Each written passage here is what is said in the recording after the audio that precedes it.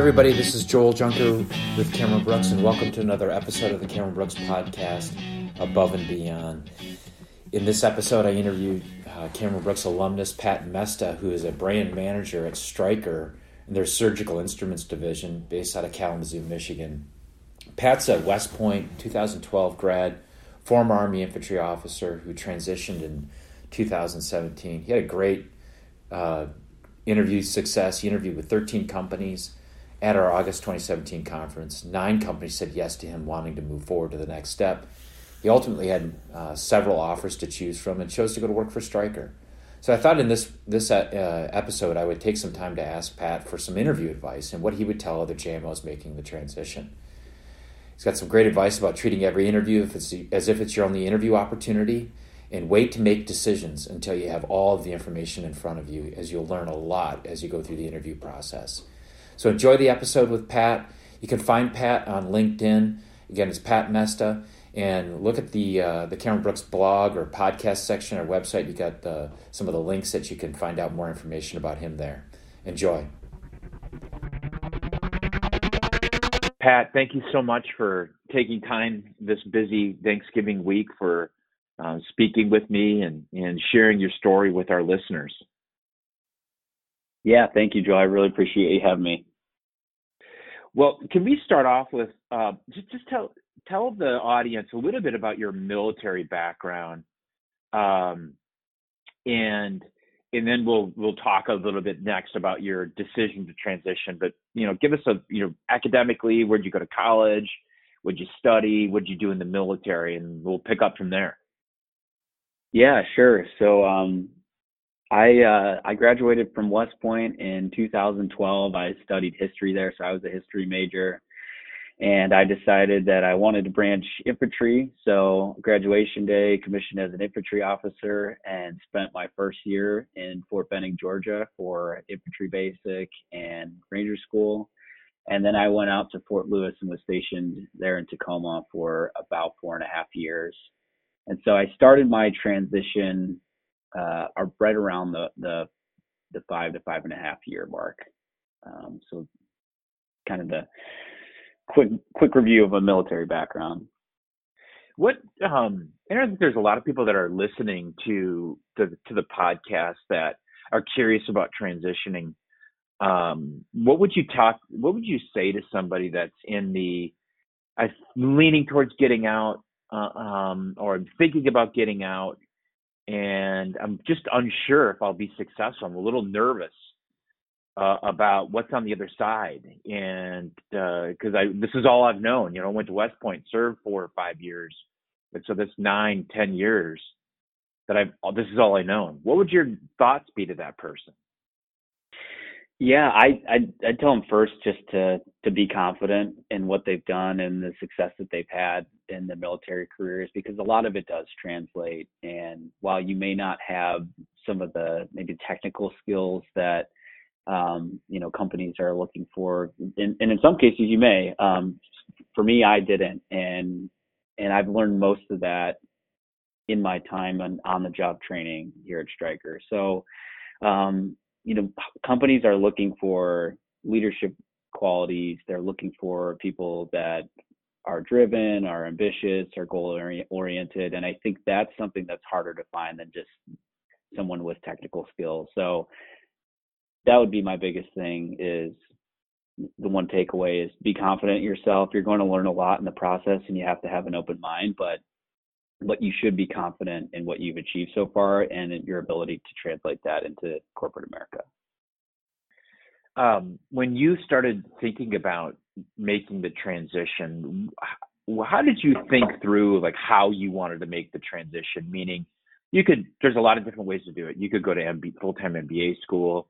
You could go to several different type of job fair type of events, or use multiple recruiting firms, somebody like Cameron Brooks, and the list would go on. I guess those are the top ones.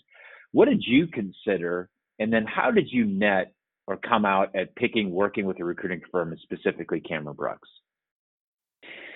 Yeah, so I actually initially was thinking that I was going to go to get an MBA, and around that time, was looking at different schools to go to and maybe what I wanted to get out of an MBA. And I just didn't feel like I knew enough about what I wanted to do outside of the Army to make an MBA work for me. So that was the reason that I ended up kind of shifting over to a recruiting team. And I specifically chose Cameron Brooks because of the relationship with people like yourself and Rob and Pete, and having some guidance along the way. I thought that was the biggest benefit, just having those kind of, whatever it was, quarterly check-ins where I could kind of explain what my thoughts were, bounce ideas off of you guys, and it led me to, sort of gradually make the transition, and instead of feeling like it was this kind of insurmountable task that I was going to have to take on by myself. What did you, when you did the pro-con analysis, or in your world when you were in the military, looking at the course of action and evaluating MBA versus getting out and going straight to business, how did you come to the conclusion that getting out and going straight to the business was more in line with your goals and what you were looking to accomplish? Sure. I think first I knew that an MBA was going to be a huge investment, and the thought of spending a lot of money on an MBA without really knowing what I wanted to get out of that MBA was a little bit daunting to me. And so my thought was, why don't I go and figure out what or at least try something in the business world, figure out if I like it. If I want to go get an MBA at a later point, that would be, more beneficial because I know exactly what I want out of that MBA, and I'll be in a place financially where it makes sense that I know that I'm going to get a return on investment. Where, initially I just didn't feel like it was an option that was going to lead me in a certain direction that I could foresee before starting an MBA. So I really wanted to give the business world a shot first, and work with a company, figure out what I liked, what I didn't like, and then maybe see if reevaluate getting an MBA later on. So that more aligned with what I was trying to do. And what did you talked a little bit about, when you working with Cameron Brooks, you chose part of this because it really took it seemed insurmountable to do it all on your own. What did you find the value in leading up to the career conference? Not just the career conference, we'll come to that in just a minute, but you can mention like interaction with Cameron Brooks. If you could take that phase of your experience with the Cameron Brooks program, what did you like about it? So I liked the periodic check-ins with Cameron Brooks. It was extremely beneficial to me. I was the same way when I was in school. I preferred having several deadlines leading up to the final deadline instead of, just having all this kind of period in between and then being at the deadline where you have to deliver. So that's what it felt like to me. It felt similar to working towards, deadline for a final paper turn in school, or a final project, where I was able to periodically check in with you and Rob and Pete. And at each check-in, I had learned more and more about myself, but also corporate America, and maybe potentially roles that I'd like to do. And I was able to bounce ideas off you, ask questions. And I think the self-learning that comes with the mini MBA program, where you're able to identify what your strengths are, what you need to improve upon, really helps you understand potentially what roles you would fit well into, and maybe others that aren't such a great fit. So it was more like a 1.5 to 2 year learning experience for me, mostly where I learned about myself. And I think that's the first thing that you have to do before looking at, roles that you potentially want to go into, because you got to identify whether you're a good fit for that, or, maybe if there's something else out there that's better. So having the check-ins, the program to follow, the guidelines was extremely beneficial, instead of coming up to, close to terminal leave and feeling like you've got all this work to do to complete the transition. How did that help you when you started? Because you had 14 interviews at the conference or something like that. How did you determine, those conversations help you determine what you wanted to interview for, and then select which companies you wanted to do follow-up interviews with? Yeah. So I think based on the type of interactions that I had with you and Rob and Pete, where you guys had identified certain things that I was strong in, maybe certain things that you didn't think I'd be a great fit for, or that I didn't have strengths in. And for me, it wasn't engineering or highly technical roles. It was more commercial related. And because I'd had those conversations with you beforehand, I felt confident going into, the sales or marketing interviews and knowing that this was going to be a good fit for me because I had already had those discussions with you. So I think it gave me an extra level of confidence in my interviews, knowing that, if I'm able to do well in this interview, this is going to be a good fit for me. And at that point, I just got to hope that the company likes me as well, and I can evaluate if I want to do a follow-up. So the first part is being at the conference and having the confidence to know that you're in the right interview and that you can do well in this interview because you've already vetted out whether you're a good fit with the Cameron Brooks team. The follow-ups, I think, one thing looking back you have to keep in mind is I think you're interviewing that company as much as they're interviewing you, and you have to do the same. You have to be evaluating the people that are interviewing you and the company itself to know which ones you want to go on a follow-up with and which ones, maybe are not the best fit for you. So it's as much of an interview process for the company as it is for the candidate. And, I think because I had the time leading up to the conference, all these things to think about, I was able to figure that out in the interview because I had done the work before the conference. So that's a huge part of it too.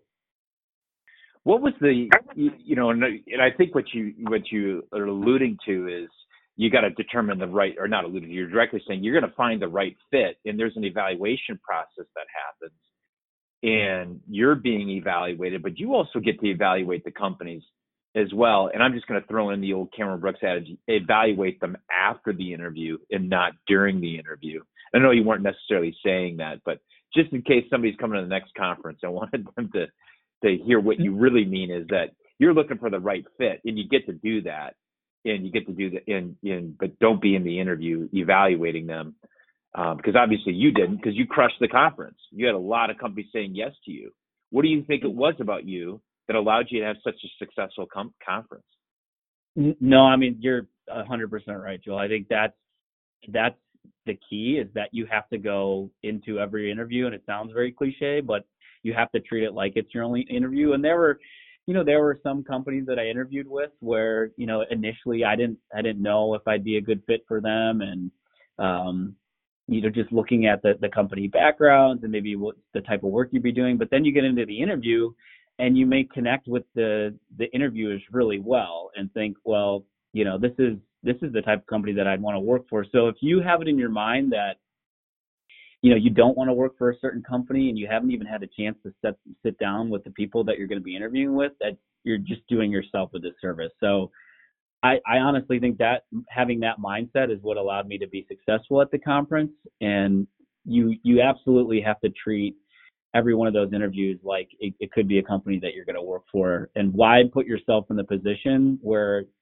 they're saying no to you? You want to be able to look post-conference when you're evaluating your follow-ups and who said yes to you. You want to be able to make the decision who you want to do a follow-up with, not the other way around. So I think having that mentality is crucial. Yeah, that's exactly that's such great advice. I make that point to the candidates all the time when they're interviewing, that go into the interview and give it everything you have. Don't make a decision before you go in, because then they're going to make the decision for you. And you have many more options after you get as many yeses as you can. You'll have a lot better opportunity to make decisions, and you're more empowered. But if you try to make decisions while you're interviewing, you're going to lose the option to make decisions. It's super hard to get people sometimes to think that way. But I think in general, once they get a few interviews under their belt, they start understanding the importance of leaning in and really connecting. How did you talk about your experience of the career conference, the follow-up interview process, and how that led you to selecting Stryker in a marketing role specifically? Take the listeners through that piece.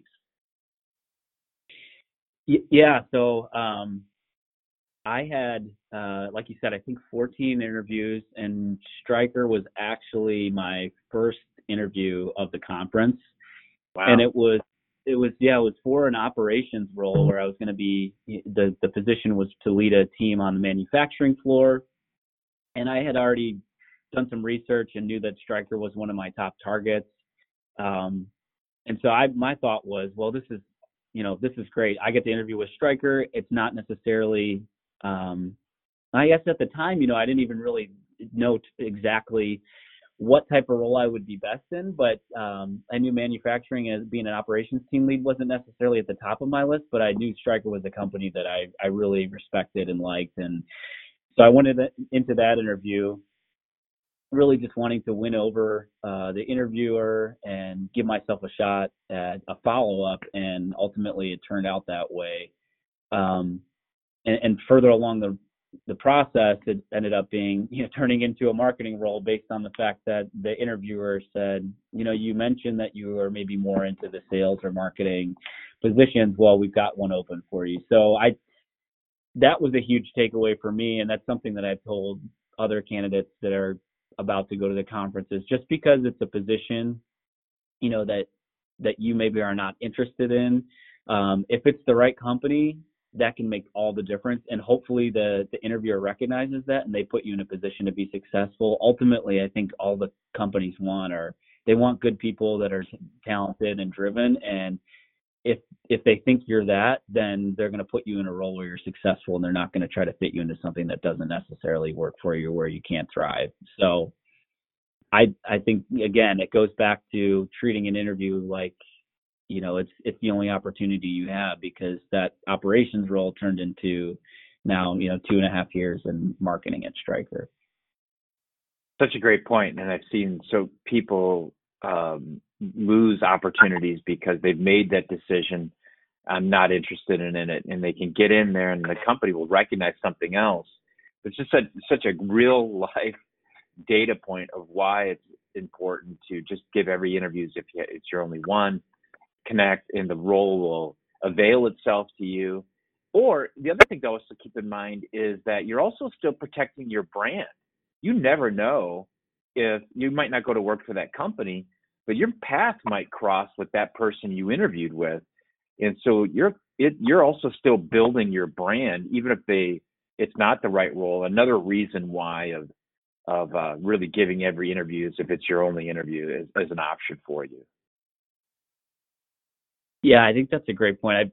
I have noticed that the network of veterans, especially at these larger companies, is smaller than you'd expect. And like you said, you never know when you're going to cross paths again. And it's definitely in your best interest to go in motivated, treat everybody with respect, and give those interviews everything you got, because you don't know when you're going to see that person again. So tell us a little bit about your career at Stryker and what you do in marketing. And you're in Kalamazoo, Michigan.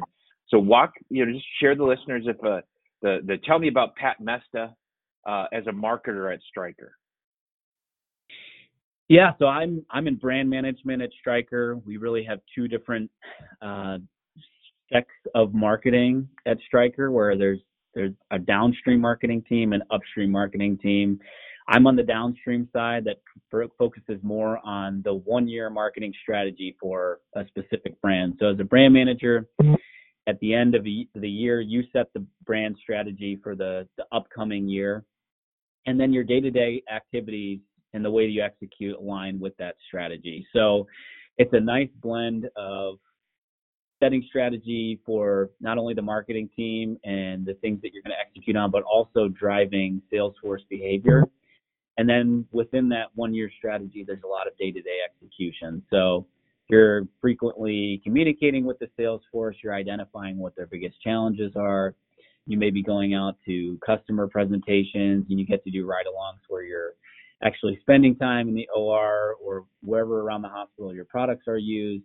So it's a nice blend of travel, of being able to execute on strategy and developing strategy, but it really focuses on brand management really focuses on that 1-year period of marketing activities. And how do you feel like your junior officer leadership experience relates to this role? especially you're not leading a team. You're an infantry officer, platoon leader, executive officer, probably types of roles. Doesn't seem like, that really closely relates to brand management. Yeah, so I think when I started out, I didn't have anybody reporting to me. As a brand manager, I was just responsible for the brand, but I realized quickly that you have to do a lot of leading by influence because there are many different functional areas within the organization that you rely on to get things done, and they're often looking to marketing as the final approval. So the legal teams, the regulatory teams, sometimes you got people in engineering or in manufacturing. Oftentimes you're working with the demand planning team to make sure you have enough product available for the sales force to sell. So all these people are looking to the marketing lead as one of the final approvers, and they're getting direction from you because you've set the strategy for the brand, and they are kind of the supporting cast. So like you said, I didn't have a team, but I had to know how to influence those people. And it actually reminded me a lot of, for those in the Army, of being an executive officer, where you may not necessarily have the direct reports you did as a platoon leader, but you have all these different functional areas that rely upon you, and that you have to influence in order to get things done. We were chatting in the beginning, any advice that you would have for, junior officers as they transition into business, or maybe you wanted to share with the advice that you just recently received to others that might be listening to this that are starting their career in business? Sure. Yeah. I think we in the military get really accustomed to certain career timelines, and we adhere to certain expectations on the roles that we should be doing, and the timing that corresponds with those roles and progressing. And I think, one of the things that I heard from one of our senior leaders recently, he sat me down and he said, you've got potential to be a leader in the organization, but you have to decide what's best for you and what's right for you and what's right for your family. And that really stuck out to me because it's often something you don't think about in the military. You just kind of accept the fact that every 3 or 4 years, whatever it is, you're going to get a promotion, you're going to move, you're going to go on to a new position. But it's very different. And if you don't necessarily want to keep, I guess that is not necessarily progressing, but if you don't want to keep assuming more responsibility and you would prefer to do a certain role in business, then that's okay. And that's ultimately up to you. And I think you have to do what's right based on what your passion is and where you think your strengths are, and also what your family needs. So if you don't want to necessarily make a move across the country every 4 years, you don't have to. Sometimes that's what's required if you in a larger company, if you want to take on more responsibility, but in many cases it's not. So that really stuck out to me as a really great piece of advice, because I think oftentimes you get stuck in the mindset that you just have to do whatever the Army or military or even now the company tells you to do, but ultimately it's your decision. And any other thoughts or advice you want to pass on to people who are thinking about the transition, or kind of early stages of their transition process as we wrap up the podcast? Yeah, I'd say there's a ton of people out there, including the Cameron Brooks team, but also a lot of veterans that have transitioned that are willing to help. And one of the best things that you can do starting out is just reach out to those people, network with them, and get as much information as you possibly can, because there are so many people willing to help, and you're only doing yourself a disservice by not getting all the information you can on companies, on different roles, on different places to live. So I'd say if you can network, that's probably the most valuable skill and the thing that'll benefit you most in the transition process. When you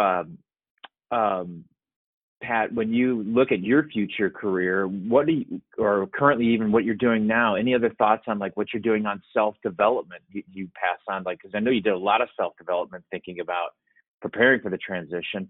Last tip on like, hey, continue to develop self-develop, and maybe what your best practices are.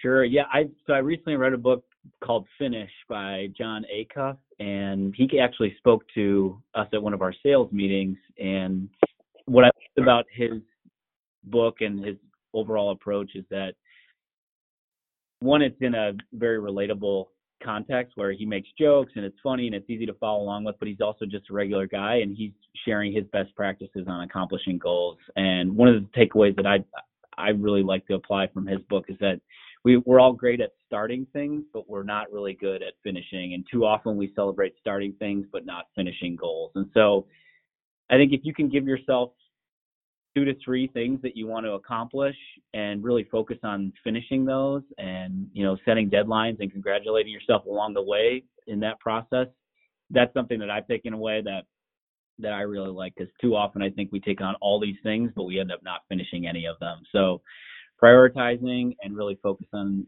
completion has been really beneficial to me. Great feedback. Pat, you've been a great guest. Thank you so much for taking time to do this, and happy Thanksgiving to you and your family. Have a safe trip to see your family. And again, thank you for all your generous support of veterans making the transition. Thanks so much, Phil. Yeah, I hope you and your family have a great Thanksgiving too. And yeah, happy to help anytime. All right, Pat, take care. And thanks again. Maybe we'll have you on again in a few years. Sounds good. I'd love to. Thanks, Joe. I appreciate it. Again, thank you everybody for listening to another episode of the Cameron Brooks Podcast. More episodes coming to you in 2020. We're excited. We should pass our 100th episode this year as well, so we're excited about that as well. We're thinking of some options to make this a celebratory podcast, one of the 100th one publishes, which we think will be June. So tune in, stay tuned to more episodes. Learn more about Cameron Brooks. You can find us at our website, cameron-brooks.com, our book, PCS to Corporate America, which you can find on Amazon.